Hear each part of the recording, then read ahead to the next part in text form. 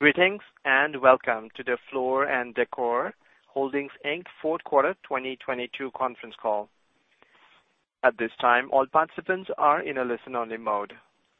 A brief question-and-answer session will follow the formal presentation. If anyone should require operator assistance during the conference, please press star zero on your telephone keypad. As a reminder, this conference is being recorded. It is now my pleasure to introduce to you host Wayne Hood, Vice President of Investor Relations. Thank you, Wayne. You may begin. Thank you, operator, and good afternoon, everyone. Welcome to Floor & Decor's fourth quarter and fiscal 2022 earnings conference call. Joining me on our call today are Tom Taylor, Chief Executive Officer, Trevor Lang, President, and Brian Langley, Executive Vice President and Chief Financial Officer. Before we start, I want to remind everyone of the company's safe harbor language. Comments made during this conference call and webcast contain forward-looking statements within the meaning of the Private Securities Litigation Reform Act of 1995 and are subject to risk and uncertainties. Any statement that refers to expectations, projections, or other characterizations of future events, including financial projections or future market conditions, is a forward-looking statement. The company's actual future results could differ materially from those expressed in such forward-looking statements for any reason, including those listed in its SEC filings. Floor & Decor assumes no obligation to update any such forward-looking statements. Please also note that past performance or market information is not a guarantee of future results. During this conference call, the company will discuss non-GAAP financial measures as defined by SEC Regulation G. We believe non-GAAP disclosures enable investors to better understand our core operating performance on a comparable basis between periods.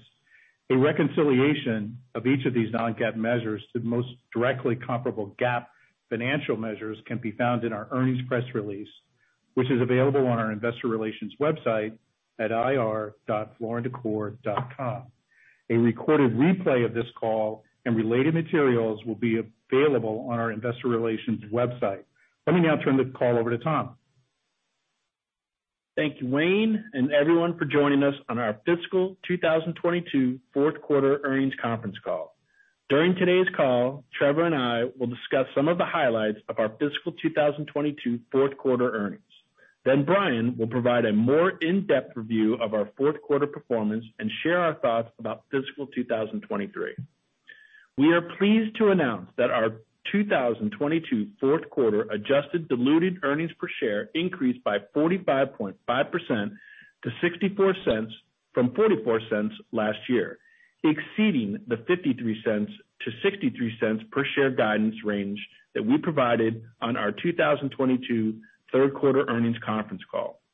Our full year 2022 adjusted diluted earnings per share increased by 13.1% to $2.76 from $2.44 in 2021. Notably, our full year 2022 adjusted diluted earnings per share are slightly above the low end of our guidance range of $2.75 to $3 per share that we provided at the beginning of fiscal 2022, which did not contemplate the economic and geopolitical headwinds we faced during the year that were unknown at the time. We are particularly pleased to achieve these financial results considering the challenging macroeconomic environment, including steep mortgage rate increases and moderating growth in home prices. These factors contributed to significant year-over-year declines in existing home sales in 2022, particularly in October, November, and December, when they declined 28.4%, 35.5%, and 34% respectively. Despite these significant headwinds, we continued to grow our market share by remaining agile, executing our key growth strategies, and investing in initiatives that further widened our competitive moat. We continued to deliver on our gross margin rate recapture plans by executing our pricing strategies and from favorable supply chain costs, which contributed to our better-than-expected fourth quarter earnings results. Ocean freight rates have declined significantly due to lower global market demand and the easing of port congestion. In addition, we have seen material reductions in demurrage, detention, and drayage costs and softening in domestic logistic rates. Collectively, we believe these will provide a tailwind to our gross margin rate in fiscal 2023 and 2024. These improving supply chain costs should enable us to strategically pass certain cost savings to our homeowner and pro customers and continue to grow our market share as we move through fiscal 2023 and beyond. As we enter 2023, we intend to manage our stores in a way that reflects the current economic environment. That is to say, we will further lean into capitalizing on our low prices, broad in-stock assortments, and industry-leading customer service provided by our store associates.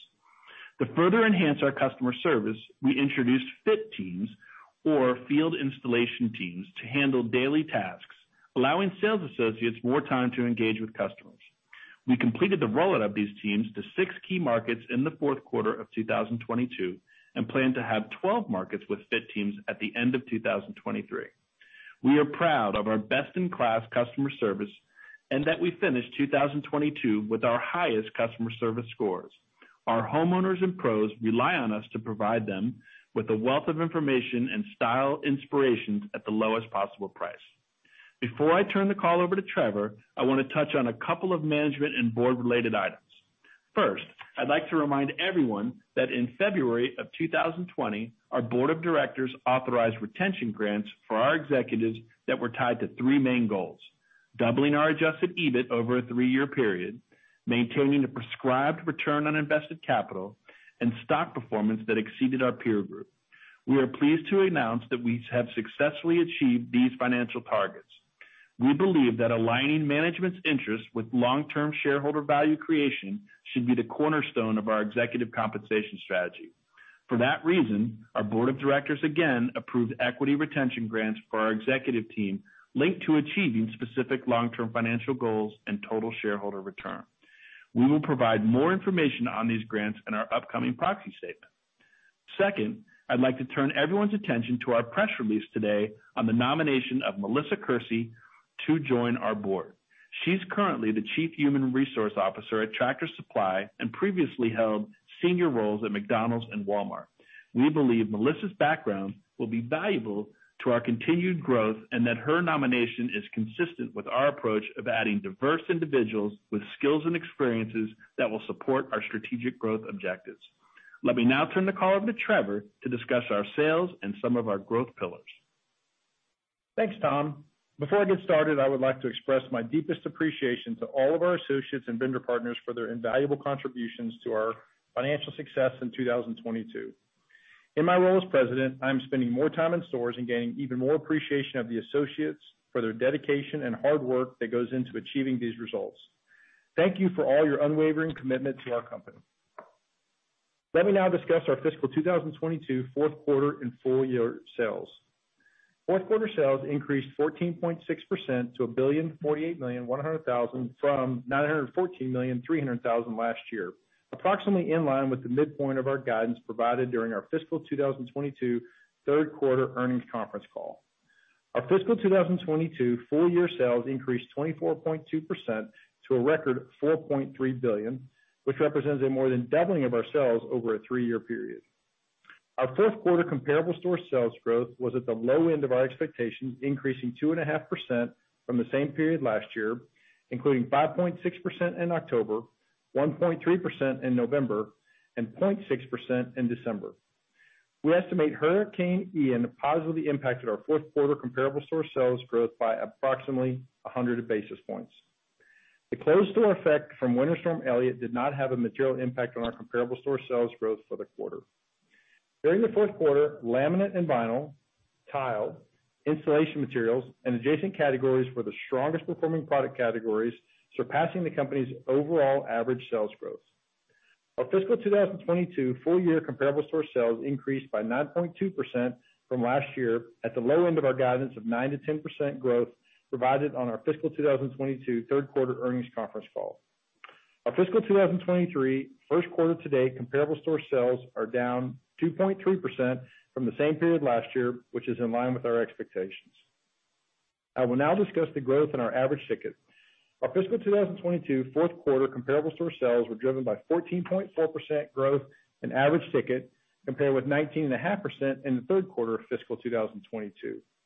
Our average ticket growth continues to benefit from an increase in retail prices to mitigate cost pressures, an increase in sales penetration of laminate and vinyl, and an increase in sales penetration from our higher ticket pro, e-commerce, and design-led initiatives. On the other hand, weakness in our higher average ticket natural products acted as a drag on our overall average ticket. Year over year, we continue to see ongoing customer preferences toward our better and best price points, where we offer industry-leading innovation, trends, and styles at the lowest price points. Turning to our transactions, the rapid increase in mortgage interest rates, significant declines in existing home sales, and moderating growth in home prices caused us to experience a steady sequential decrease in our transactions in fiscal 2022, culminating in the fourth quarter comparable store sales transactions decline of 10.4% from last year. That said, the fourth quarter transaction decline was approximately in line with our expectations, and our business model continues to be resilient. I will now discuss our new store pillar of growth. In the fourth quarter of 2022, we successfully opened 13 warehouse stores, including 3 in October and 5 in both November and December. This accomplishment allows us to achieve our goal of opening 32 warehouse stores in fiscal 2022, despite the challenges posed by industry-wide construction delays. At the end of fiscal 2022, we operated 191 warehouse stores and 6 design studios across 36 states, and now have a presence in the top 25 MSAs in the United States. As previously discussed during our fiscal 2022 third quarter earnings conference call, we believe it is prudent to plan a range of 32 to 35 warehouse store openings in fiscal 2023, and for them to be primarily in existing markets and weighted toward the second half of the year. By weighting the openings to the second half of 2023, we consider potential construction delays. In the first quarter of fiscal 2023, we intend to open 4 warehouse locations and are pleased that 2 have already opened in January and February. As we look beyond 2023 and into 2024, we expect construction delays to ease and anticipate a more balanced quarterly store opening cadence that will lead to more warehouse store operating weeks. Let me turn my comments to our design studios. At this juncture, we now believe that we have sufficiently large and diverse group of design studios open that we can monitor and refine before accelerating growth further in this area. Turning to our pro business, our strategy to expand our market share among pros continues to be successful. In the fourth quarter of 2022, our pro comparable store sales increased by 18.8% and transactions by 3.9% from the fourth quarter of 2021. Pros accounted for 42.2% of our 2022 fourth quarter sales and 40.6% of our 2022 full year sales. By comparison, pros accounted for 35% of our fiscal 2021 full year sales. Our efforts to drive engagement continues to be successful. We added approximately 30,000 new pro contacts during the fourth quarter of 2022, and our enrollment in our industry-leading Pro Premier Rewards, or PPR program, where our most active pros or members increased by 24% compared with the previous year. Pros also continue to demonstrate a strong appreciation for the value of our PPR program, with a 90% increase in the number of points redeemed compared with the same period last year. We also build sticky relationships and lifetime value with pros through education and training about flooring products, installation, and design solutions.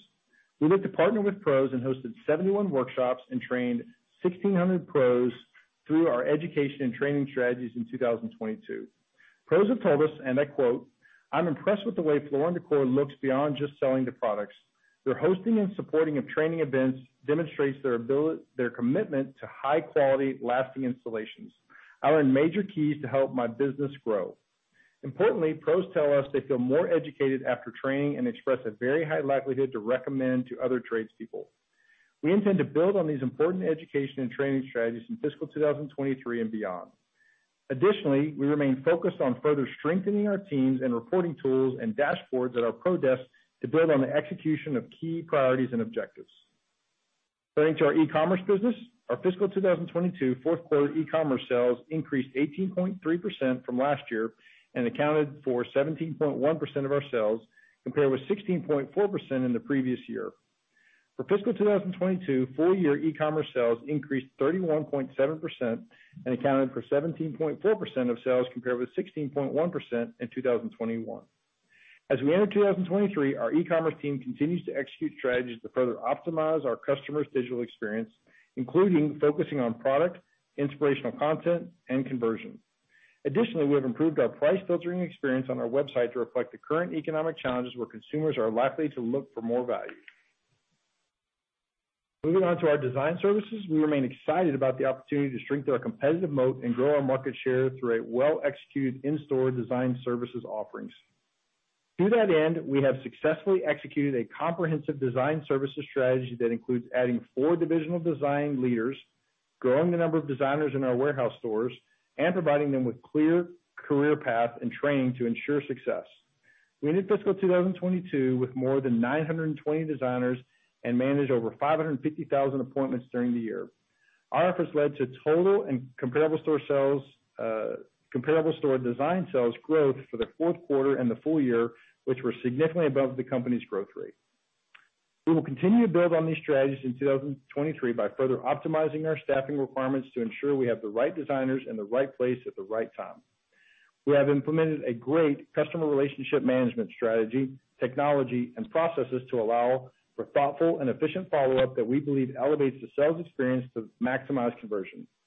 As we have discussed in prior calls, when designers are involved in projects, we see higher customer service scores, higher average tickets, installation material sales are higher, as well as adjacent category sales and gross margins. Turning to our commercial flooring business, which includes Spartan Surfaces and our regional account managers, or RAMs, which work with our stores, we continue to be very pleased with the sales and earnings growth at Spartan Surfaces. For fiscal 2022, fourth quarter sales and earnings results once again exceeded our expectations. Spartan's fourth quarter sales increased by greater than 60% compared to the fourth quarter of 2021, and EBIT increased 370% from the same period last year.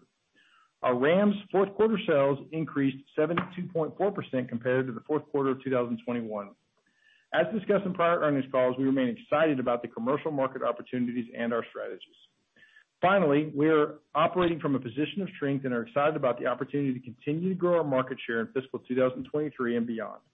We have demonstrated that we have the right teams, strategies, and an agile business model to continue successfully navigating the challenging macroeconomic environment.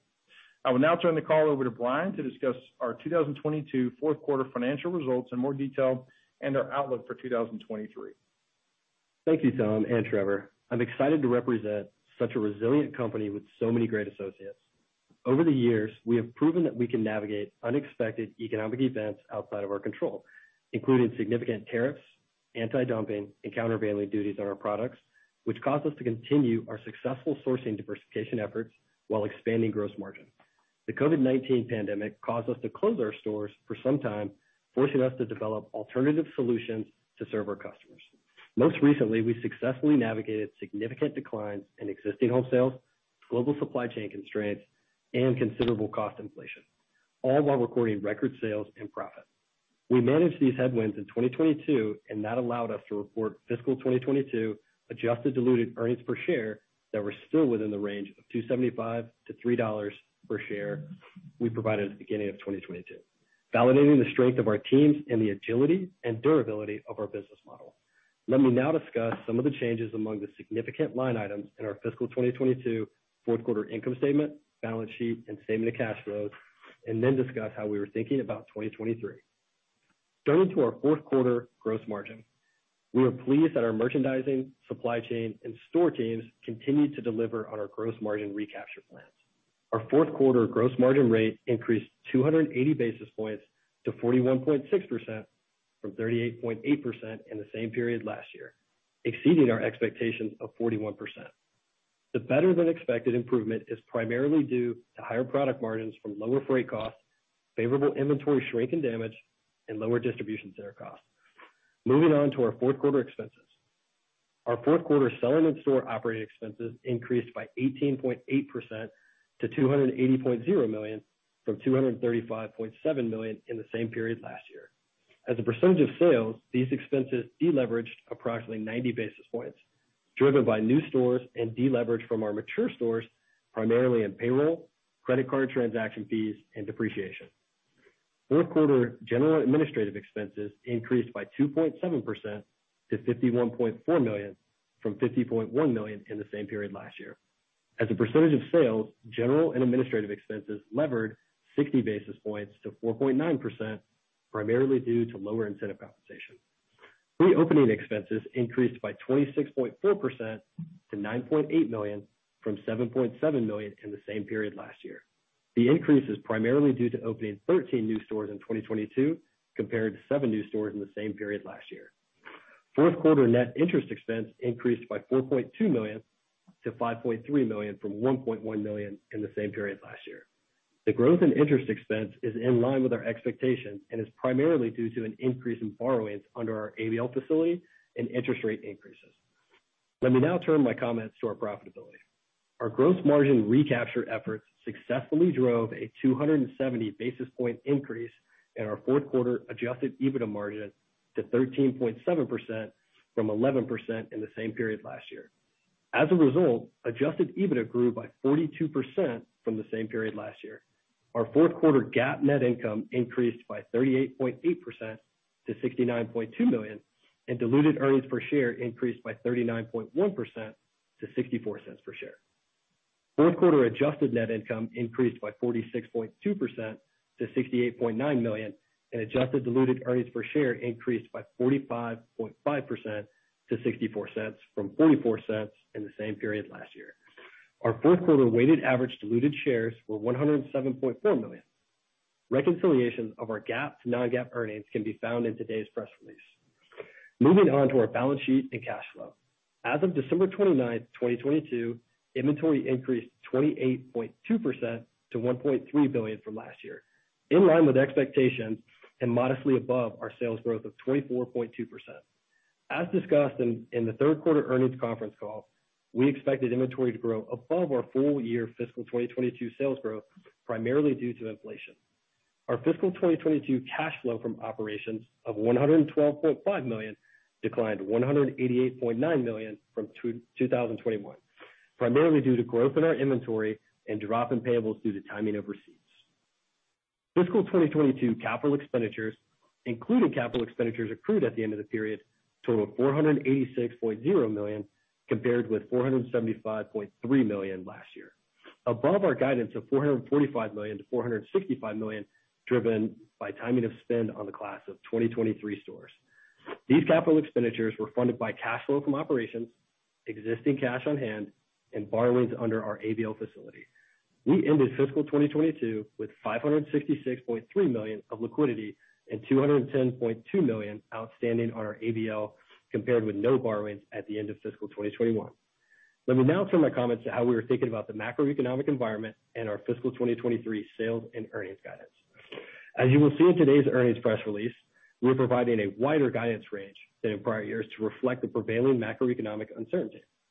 Our fiscal 2023 annual comparable store sales are expected to be flat to down 3% from last year, reflecting continued declines in existing home sales throughout most of 2023 from higher interest rates, moderating growth in home prices, and strategic price reductions we expect to take from the benefit of lower freight costs. Fiscal 2023 sales are expected to increase by 8% to 11% from last year, which assumes 65% of our planned 32 to 35 warehouse store openings occur in the second half of the year. We look forward to the full year sales and profit opportunity in fiscal 2024 from the 2023 stores opening late in the year. Our strategic, balanced approach to price reductions is expected to moderate our growth in average ticket, but improve our transaction trends as we move throughout the year. As a reminder, we start to cycle past high single-digit declines in transactions in the second and third quarters of fiscal 2023 before comparing against a 10.4% decline in the fourth quarter of 2022. Taken together, we look for comparable store sales to decline through the third quarter before returning to growth in the fourth quarter. As we think about growth in inventory to support our new stores and sales growth in 2023, we expect inventory to grow at a slower rate than sales. The complexion of our P&L and profit growth drivers will change throughout the year as we strategically reinvest cost savings and select price reductions. Because we are using a balanced approach to reducing our retails from cost savings, we expect to continue demonstrating strong year-over-year improvement in gross margin rate in 2023, with the most significant improvement in the first half of the year. We expect sequential improvement in our gross margin rate throughout the year, approaching 42% as we exit 2023. Our selling and store operating expenses are expected to be approximately 27% of sales at the midpoint of our sales guidance. The year-over-year deleverage from 2022 is primarily due to new stores, as well as continued investments in wages and merchandising initiatives and higher credit card transaction fees. Pre-opening expenses are planned to be around 1% of sales, flat to 2022. We are planning general and administrative expenses to be approximately 5% of sales at the midpoint of our sales guidance, slightly above 2022. The slight increase reflects continued investments to support our growth initiatives and incentive compensation recapture. Interest expense is expected to be approximately $17 million to $18 million. The increase over 2022 is primarily due to an increase in borrowings under our ABL facility and interest rate increases. We expect our adjusted EBITDA to grow 5% to 12% to approximately $605 million to $650 million. Our adjusted EBITDA margin rate is expected to be approximately 13% to 13.5%. Importantly, we continue to see a path towards our expected medium-term margin rate of mid-teens and longer-term margin rate in the high teens. 2023 diluted earnings per share are expected to be in the range of $2.55 to $2.85. Diluted weighted average shares outstanding is estimated to be 108 million shares. Moving on to how we were thinking about capital expenditures. Fiscal 2023 capital expenditures are planned to be in the range of $620 million to $675 million and be funded primarily by cash flow from operations and borrowings under our ABL facility. More specifically, we intend to make the following capital expenditures in fiscal 2023. We intend to open 32 to 35 warehouse format stores, relocate stores, and begin construction on stores opening in fiscal 2024.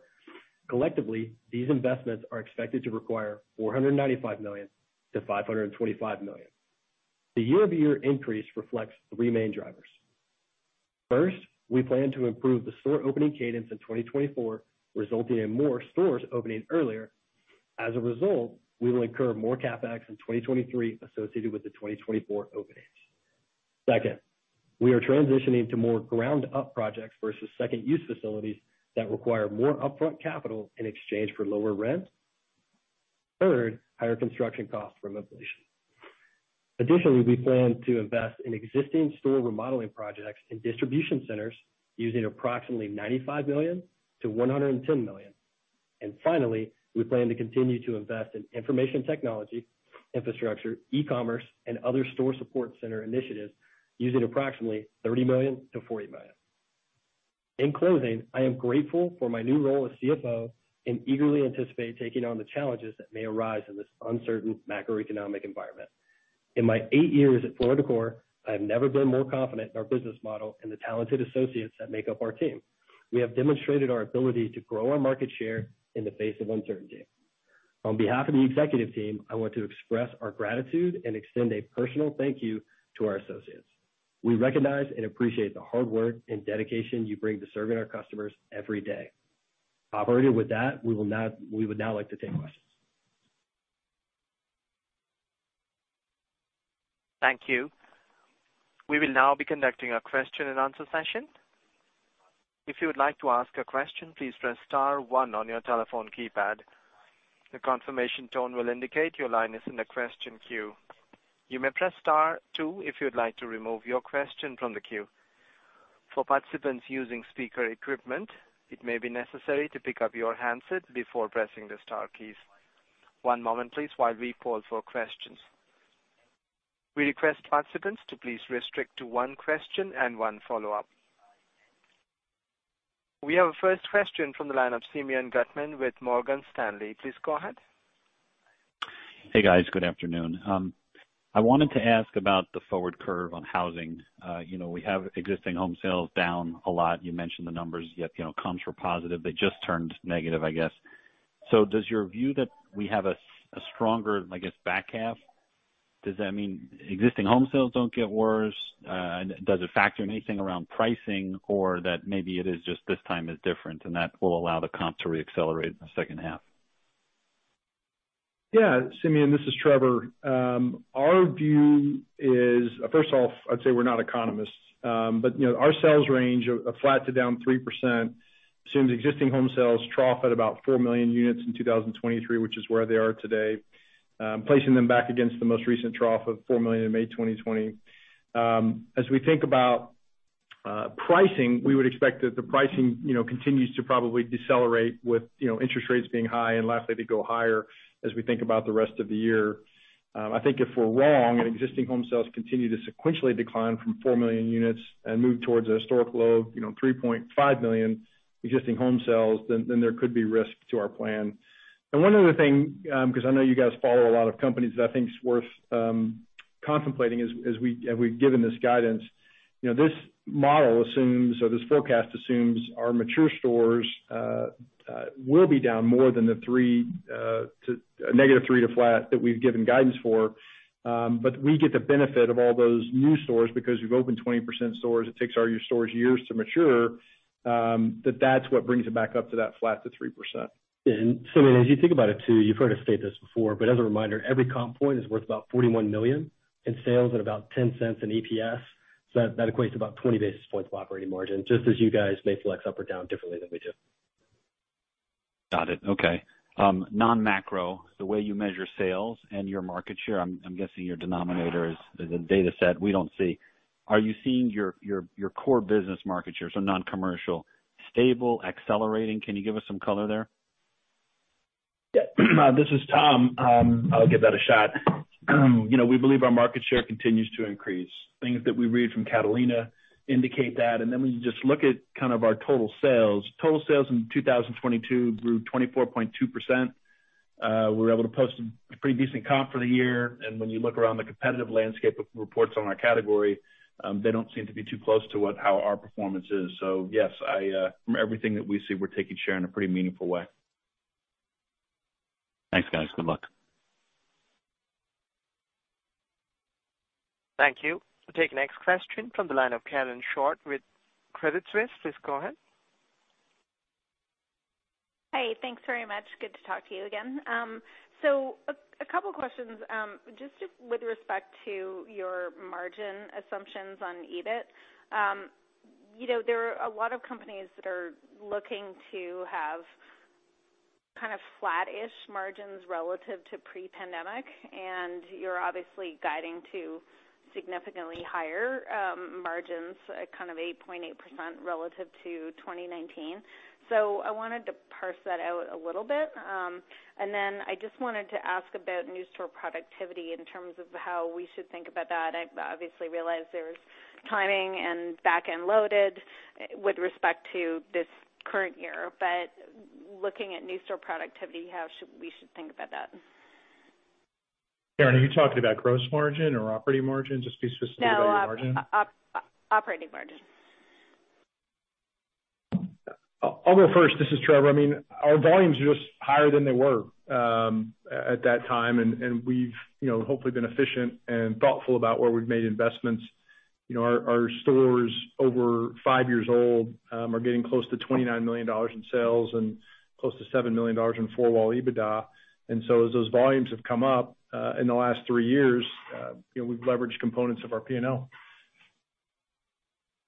Yeah, I mean, as you think about it, Karen, as well, we've talked about the complexity of the P&L changing a little bit. So we have had significant gross margin recapture, and we plan on gross margin sequentially increasing every quarter throughout 2023. So you will see a slight increase due to new stores kind of in our SG&A. But as you think about it, it's offset by our gross margin recapture throughout 2023. Okay, got it. And then just how to think about new store productivity just going forward in general in 23 and 24?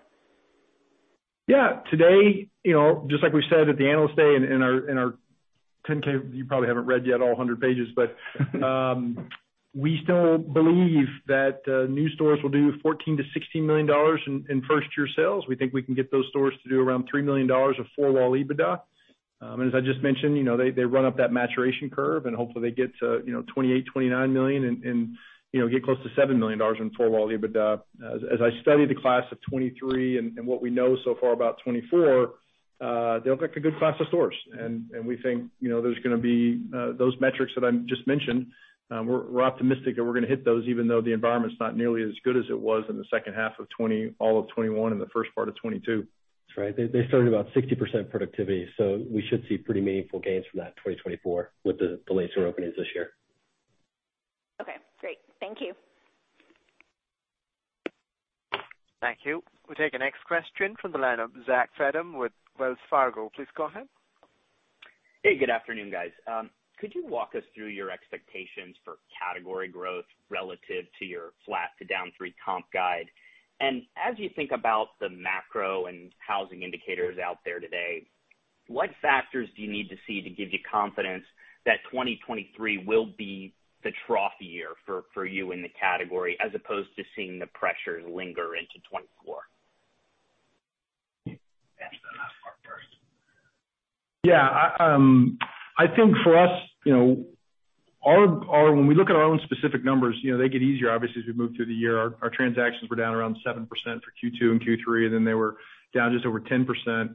If we make it to the summer with continued negative existing home sales, which seems like for sure that's going to happen, that's going to be 2 full years of negative existing home sales. And, from what I read, I know inflation's been a little bit pesky, but it does feel like that the Fed's going to sort of be done with what they need to do on interest rates, either in the summer or the springtime, and hopefully mortgage rates even start to come down in the back part of the year. And then we're going up against easier compares as well.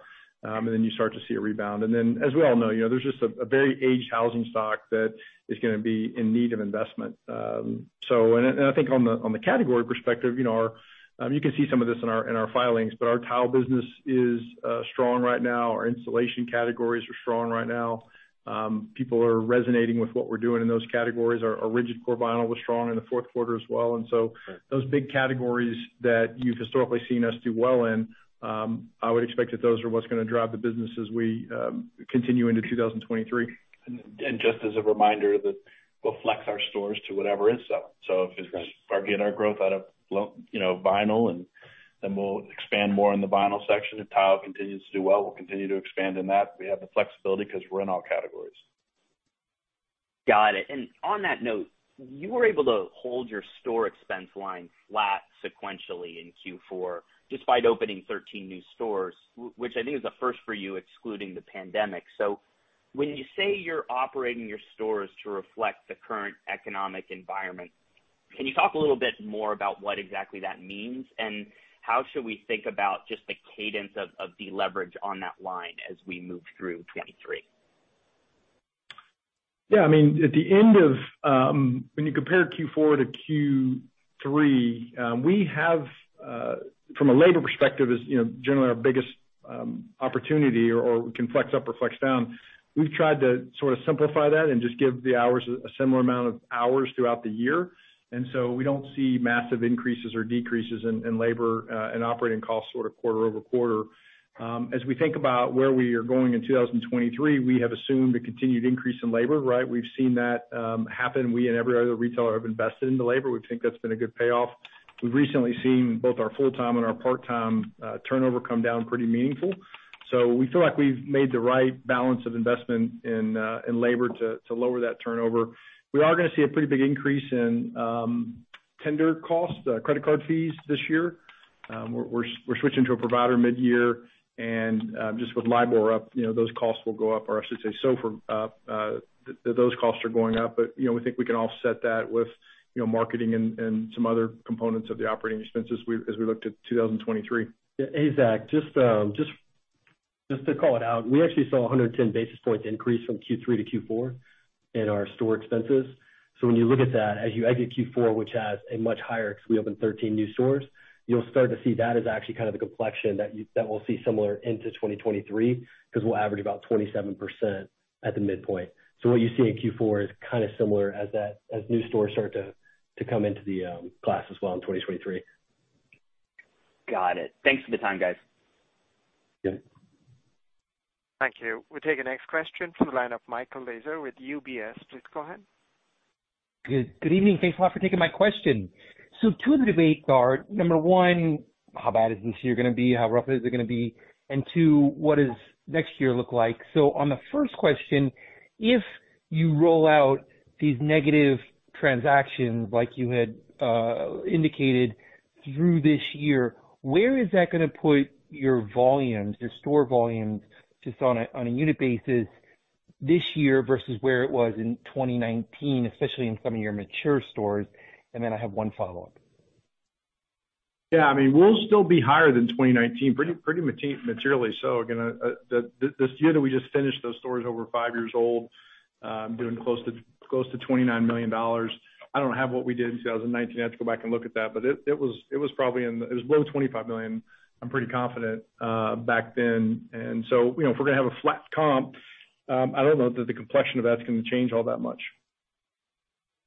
And then my follow-up question is, how negative would your comp need to be this year in order for you to pull back on your store growth in 2024? Is there any condition under which you would moderate your store opening plans?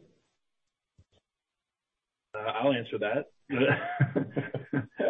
At this point, no, Michael. Our plans are to, continue to run the business effectively. I think we've demonstrated our ability to be agile and execute on on what we say that we're going to deliver.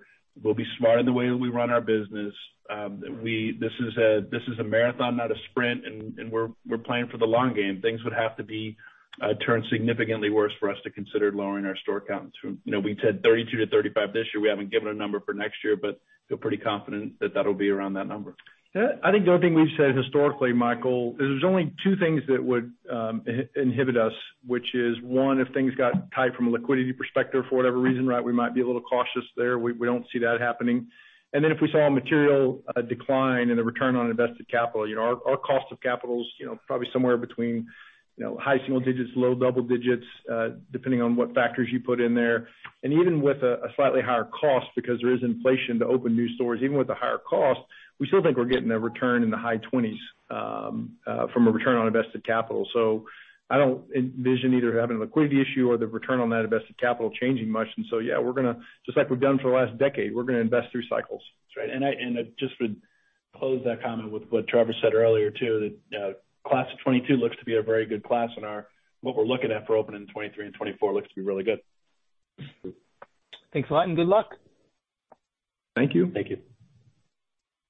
Thank you. We take the next question from the line of Chuck Grom with Gordon Haskett. Please go ahead. Hey, thanks. Good afternoon, and congrats on a really, really good year. It's really helpful you guys provide the monthly comp cadence. I was wondering if you could provide transactions by month in the fourth quarter, and also what transactions are doing so far year to date in January and February.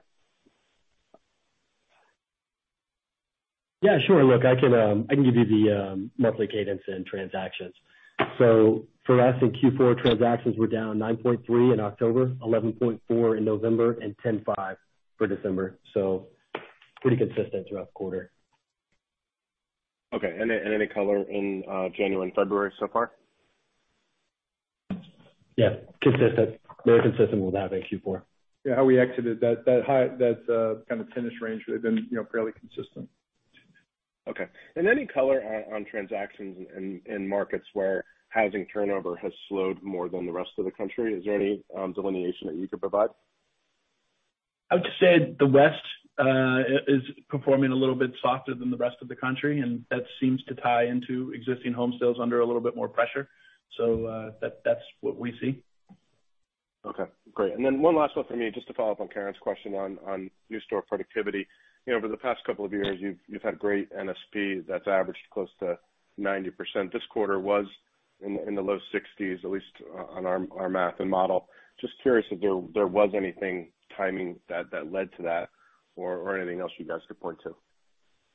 Yeah, I would say it's the timing of when we opened those stores in the fourth quarter was late. And then also, we don't have a real seasonal business, but in Q4, the week of Thanksgiving, the weeks around Christmas are pretty low volume.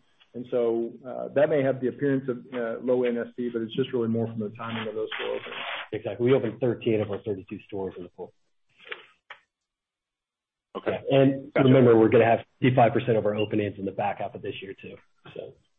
Yeah, and I think that's why you're expecting NSP to be a little bit weaker as well. Okay. That's right. That's why sales growth. 23. On a flat to -3 comp, we would have an 8 to 11% sales growth. So it tells you right there. Normally that's in the 15 to 16. So. Yeah, exactly. Okay. Thanks very much. Appreciate it.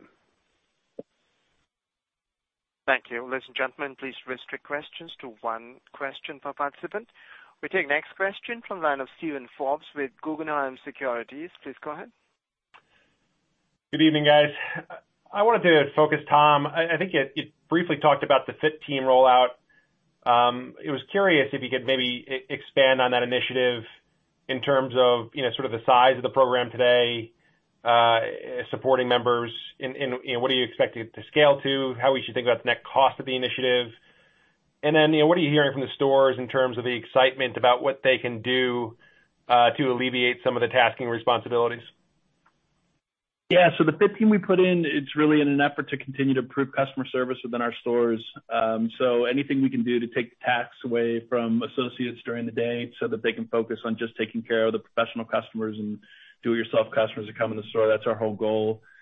So we started playing around with the pilot a while ago in one market. We really liked what we saw. The feedback from the stores was terrific. So we're in 6 markets as we exit this year, and then we're going to open up 12 as we get into next year. And again, all of the effort is that we think the presentation within the store gets a little bit better, and we think that the customer service in the stores will get a little bit better. And then just in terms of like investment into the program, on whether it's gross or net terms. It funds it. It funds it. It's got a little bit of cost, but the majority of it, the hours come from within the stores and are just pulled into a centralized team that's managed a little bit differently. Exciting. Thank you. Thank you. We take the next question from the line of Steven Zaccone with Citi. Please go ahead. Great. Good afternoon. Thanks for taking my question. I wanted to ask about the decision to implement the strategic price reductions for this year. Is that purely due to costs coming down, or is there something you're seeing in the competitive landscape with your price gaps? And then can tickets still be positive this year despite these strategic price reductions? So this is Tom. I'll start on the price first. As we stated in our scripts, we plan to continue to recapture margin all as the year goes. We do think our supply chain costs are going to continue to give us the ability to take our prices down where we need to be. It is not a reaction to anything going on in the competitive marketplace. It is to widen the moat of our castle. It's to give us the ability to take share at a quicker basis. And the last thing I would say is just we have a heavy pro influence in our business. They saw prices go up pretty significantly last year for the first time in my 10 years here. And as supply chain costs come down, they're our partners. We're going to give some of that back. Yep. And then on the second part of the question, look, if the strategic price reductions could have us be at a negative comp, but it would be a very, very low negative comp in the back half if that was the case. But keep in mind, too, we're also lapping the highest increases that we had in average ticket in Q3 and Q4 of 2022. So it's a much harder compare. Okay, great. Thanks for that. The follow-up I had was just on gross margin. So thanks for the detail on 23. But if you look over the medium term, do you see potential for gross margin rate to go back above that prior peak that the business had of 42.5? What are the drivers to see gross margin rate go back above that prior peak besides just recouping some of the supply chain costs? I do think it can go above the prior peak. This is Tom. And I think it's for a few reasons. One, within the store, we've made tremendous progress. As you heard when Trevor was speaking, we've had over 900 designers in our store. So our design initiative has taken and improved the service within our store. And we know when the designer's related, we tend to sell a bit of a higher margin basket. Two, the supply house strategy, what we've done with the installation accessories department, the categories we've added, they're helping us from a margin perspective. They're getting more frequency within the professional business, and I think that can help. And then lastly, selling better and best. The better and best products we make more margin on. They continue to do better in our stores. Even in light of the macro environment, the customers are still buying those better and best products. So as I look at all of that and understand what's happening within the dynamic of our supply chain costs, I do believe now that we will be able to exceed. It's a question of time, but I believe we'll be able to exceed that high-end margin rate that we had. Yeah, look, just to piggyback on top of that, we're going to be methodical about our approach to gross margin. As the complexion of the P&L changes, we may need to strive for a little bit higher, as Tom mentioned on that, just to achieve our long-term higher teens EBITDA margin rate. So we're being kind of methodical and strategic about that as well. Thank you. We take next question from the line of Kate McShane with Goldman Sachs. Please go ahead. Hi, thanks. Good afternoon. Without kind of beating a dead horse, we just wondered if you could maybe talk through the circumstances in which you would expect to do better than your guide, or maybe at the high end of your guide versus the low end of your guide. And then we were just wondering if there were any updates with regards to sourcing, if there were any changes in the sourcing environment that may be different in 23 than 2022. Yeah, I'll take a stab at this, and then Tom and Brian may weigh in. I mean, I think if the Fed was to lower rates for any reason, and that drove existing home sales being higher, I think if the consumer is less focused on services, right? You can read any report you want that the consumer is spending a lot more on services than they are on hard goods because they spent so much on hard goods for the 3 years of COVID. Those two things could be net positives for us. I think we're certainly super pleased with our competitive standpoint when we look around at who we're competing with. We feel great about where we are from that perspective. So those may be the upsides I would call out. I'd agree. And I'm getting old. What was the second part of the question? I just was wondering about any kind of change in the sourcing environment in 23 versus what was experienced in 22. No, I mean, we're always trying to find the lowest cost provider, no matter what country it's in. As you know, we have over 225 suppliers in over 20 countries. Those countries are constantly changing. Our penetrations per country are constantly changing. It's wherever we can get the best product. I don't anticipate 2023 to be significantly different than any of the last couple of years. Thank you. We take the next question from the line of Liz Suzuki with Bank of America. Please go ahead. Hi, this is Sarah Park on for Liz Suzuki. I was wondering if you can speak to how you're thinking about private label mix in the current environment when the consumer is getting more price sensitive. So I'll take a stab at that. The majority of what we do is private label. All of our level one SKUs across hard surface flooring categories are generally our own brands. The only place where brand is relevant is in installation accessories, where we carry name brands that the professionals want to use. I don't anticipating any change in our strategy in private label. I think what we're doing works well. Thank you. We take the next question from the line of Greg Melich with Evercore ISI. Please go ahead. Hi, thanks. I wanted to ask about Pro outpacing DIY. It seems like Pro traffic is still up and all the decline is on the DIY side. Any sign of that starting to shift, or would you expect DIY to improve by the end of 23 in your guidance? Greg, this is Trevor. I think you're exactly right. Our Pro business is performing well. We did a pretty deep dive with our Pros towards the end of the year, early this year. And what we hear from them is their business is strong across the country. They probably are not at their historic backlogs, but their backlogs are still strong. They feel like they've got plenty of business and don't feel concerned about their business and it's strong. I think on the homeowner side, man, it certainly feels like that's going to have to change. And whether that's going to be something with mortgage rates or existing home sales changing, but it does feel like at some point that's going to change because we're now rounding out a year and a half, maybe close to 2, where Pro has been much stronger than homeowner. Thank you. We'll take the next question from the line of Justin Kleber with Baird. Please go ahead. Yeah, hey, good afternoon, everyone. On the gross margin guide, is the starting point for 1Q effectively the 41.6 you exited the year at? And have you contemplated any trade down from better best into your planning assumptions, or do you not see that as much of a risk? Yeah, I'll take the first part of it and then kind of hand it off. So yes, I mean, you're spot on. So the starting point is really exiting Q4, and then we expect sequential improvement kind of from there.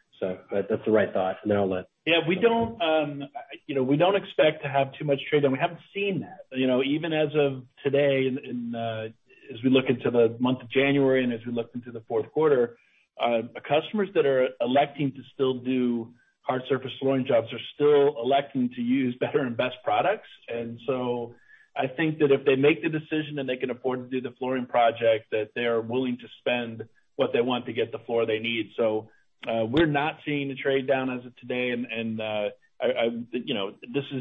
we're in the middle of this, and we haven't seen it yet. So I don't foresee that changing. That's right. Yeah, we've got a sophisticated merchandising team that they're sharp on their line structure. So we haven't seen a trade down. Thank you. We'll take the next question from the line of Jonathan Matuszewski with Jefferies. Please go ahead. Hey, good evening. Thanks for squeezing me in.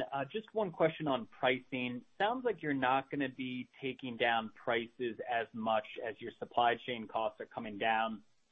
I guess my question is that how you think the industry, your competitors are going to react as well?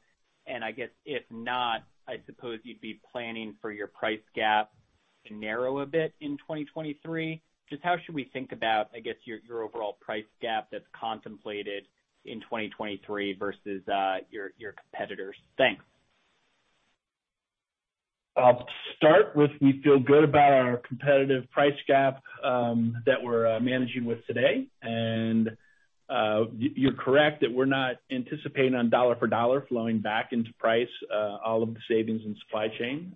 As Brian mentioned earlier, some of the complexities within the P&L change, and we've got long-term EBIT margins that we want to hit. So that will change a little bit, but our spread in the market's good. We anticipate it to continue to be good. So I am not, I don't have we will watch it and react accordingly if we see it. What we're seeing within the marketplace today, we're very confident in what we're doing. Thank you. We'll take the next question from the line of Seth Sigman with Barclays. Please go ahead. Great. Thanks for taking the question. I wanted to follow up on the competition question to some extent. It sounds like pricing is still rational, but I'm curious, what are you seeing in terms of inventory across the channel right now? And maybe if you could just frame your own inventory position, how much of the growth that we're seeing year over year is inflation versus units? And then I have one pricing follow-up. Thank you. I'll start. This is Tom. I'll start with the pricing part, and Trevor or Ersan, if you want to hit kind of what you're seeing from an inventory level standpoint. I think from a pricing standpoint, we're seeing seems like the big box competition is always aggressive in price, moving in price. We certainly have to pay attention to them, which we'll continue to do. From an independent channel, we haven't seen much in pricing. I think they've learned from previous recessions, and they're being cautious and eroding their margins to a significant extent. So that's why I feel like our spread's probably better than it's been against the independent channel than it's historically been. So we hope that stays rational. From an inventory level standpoint. Okay, and this is Ersan. Inventory levels across the competition seem to be high and seem to be in good shape at this point for them. I don't know that they're high. I mean, they're in stock. We went for a lot of last year where they didn't have inventory as everyone was chasing everything. But in general, that's what we see. It's hard to tell for sure. Yep. And on the inflation piece, I mean, inflation was a big reason why our inventory grew at a faster pace than sales. Just to tie that in as well. Thank you. We take the next question from the line of David Bellinger with Roth MKM. Please go ahead. Hey, thanks for the question. So you mentioned earlier the benefit of newer stores maturing and that the sales lift flowing through to comps that helps you to get you to the full year guide. So first, can you size the comp lift you're planning from that subset of maturing stores?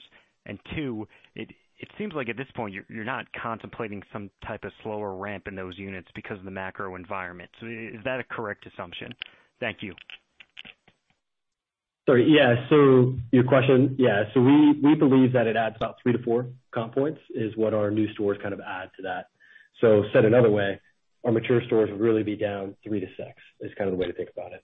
And we haven't given the number, just to be completely transparent on that though, but that number is somewhat offset by cannibalization, right? Roughly 65% of our stores are in existing markets. And so that isn't all flowing through because the math wouldn't work either. So there is some cannibalization as, slightly over 50% of our stores are going into an existing markets. And I think the second part of your question, it would be tempered just a little bit by the macroeconomic environment, but not that much. Thank you. We'll take the final question from the line of Dean Rosenblum with Bernstein. Please go ahead. Hey, guys. Thanks for taking my call. We've talked a lot about the potential impact of existing home sales on the outlook for the business, and I was wondering if you could talk explicitly about the mix of your business as you see it, that is actually project business driven by I just bought a home or I am selling my home and getting it ready versus I'm in my house and I need to do a floor or kitchen or other hard surface. And then I have one follow-up on the mix of pro versus DIY. I'll start, and Trevor can weigh. I don't think we exactly know how much of the business is driven by housing. Someone saying, "Hey, I'm going to sell my house. Let me change my floors before I sell it." Or I just bought a house, let me change my floors because I just bought it and I don't like the carpet in the bedrooms. But I do know this, while I don't know what percentage of the business it is, I know that it doesn't hurt when housing turns over. That there's a percentage of those customers that are absolutely redoing their flooring. So I can't say for Floor & Decor exactly what that number is, how many of our transactions go to that, but when existing home sales are positive, we have wind to our backs. And when existing home sales are negative, it's wind in our face. So, that's what we have to deal with. I don't know, Trevor, if there's anything to the backside of that question. That's right. I mean, I've been here 12 years. We've had 3 downturns in existing home sales, and every time we've seen our comps slow. Yeah. Got it. And then the follow-up is in terms of the growth of pro versus the growth of DIY, is it possible that as you increase your penetration of pro customers, that you're seeing pro customers purchasing for DIYers because they're essentially purchasing the materials for jobs that the pros already had? And essentially the pros are bringing in DIY customers that are showing up through the pro desk on sales? Listen, it's possible. I don't know that we have any intel that says that. And I think when you look broadly across retail, some of our larger competitors have called out that their pro businesses are strong as well. So, we're certainly doing an incredible job. It's up from, a year and a half ago, it was in the low 30s. Now we're in the low 40s. But I'm not sure that I can point to that they're spending more on behalf of the consumer. Thank you. I think that gentlemen, we have reached the end of. Yes, sir, please go ahead. So I think that concludes the questions. There's no more questions, right? All right. I have no more questions. I was just handing over for your closing comments. Over to you, sir. Okay, good. So my closing comments. Thank you very much. So look, I would just like to say that I feel really good about the way we executed it in a very difficult 2022. As I said in my script, if you think about it, for us to be at the low end of our 22 guidance, given that we gave guidance the day the Ukraine war started, and we weren't anticipating the Feds to be as aggressive as they were going to be in raising interest rates, and I don't think we anticipated the Ukraine war and its effect on natural gas pricing and what that would do. And for us to come at the low end was something to be very proud of. Our service scores have never been better. Our turnover across our part-time and full-time associates continue to come down. We were able to open 32 stores in one of the most difficult opening store environments that I've faced in my 10 years here. So, really proud of our teams and the way they executed. And we just say that, we're running a marathon, not a sprint. This is a valley. This is a cycle. It will improve, and Floor & Decor will be in a better place on the other side of it. We're going to continue to invest to widen the moat around our competition, and we're excited about what this year can bring for us. So I appreciate everyone's interest, and I appreciate everyone joining the call. Thank you. Goodbye. Thank you. Ladies and gentlemen, this concludes today's teleconference. You may disconnect your lines at this time. Thank you for your participation.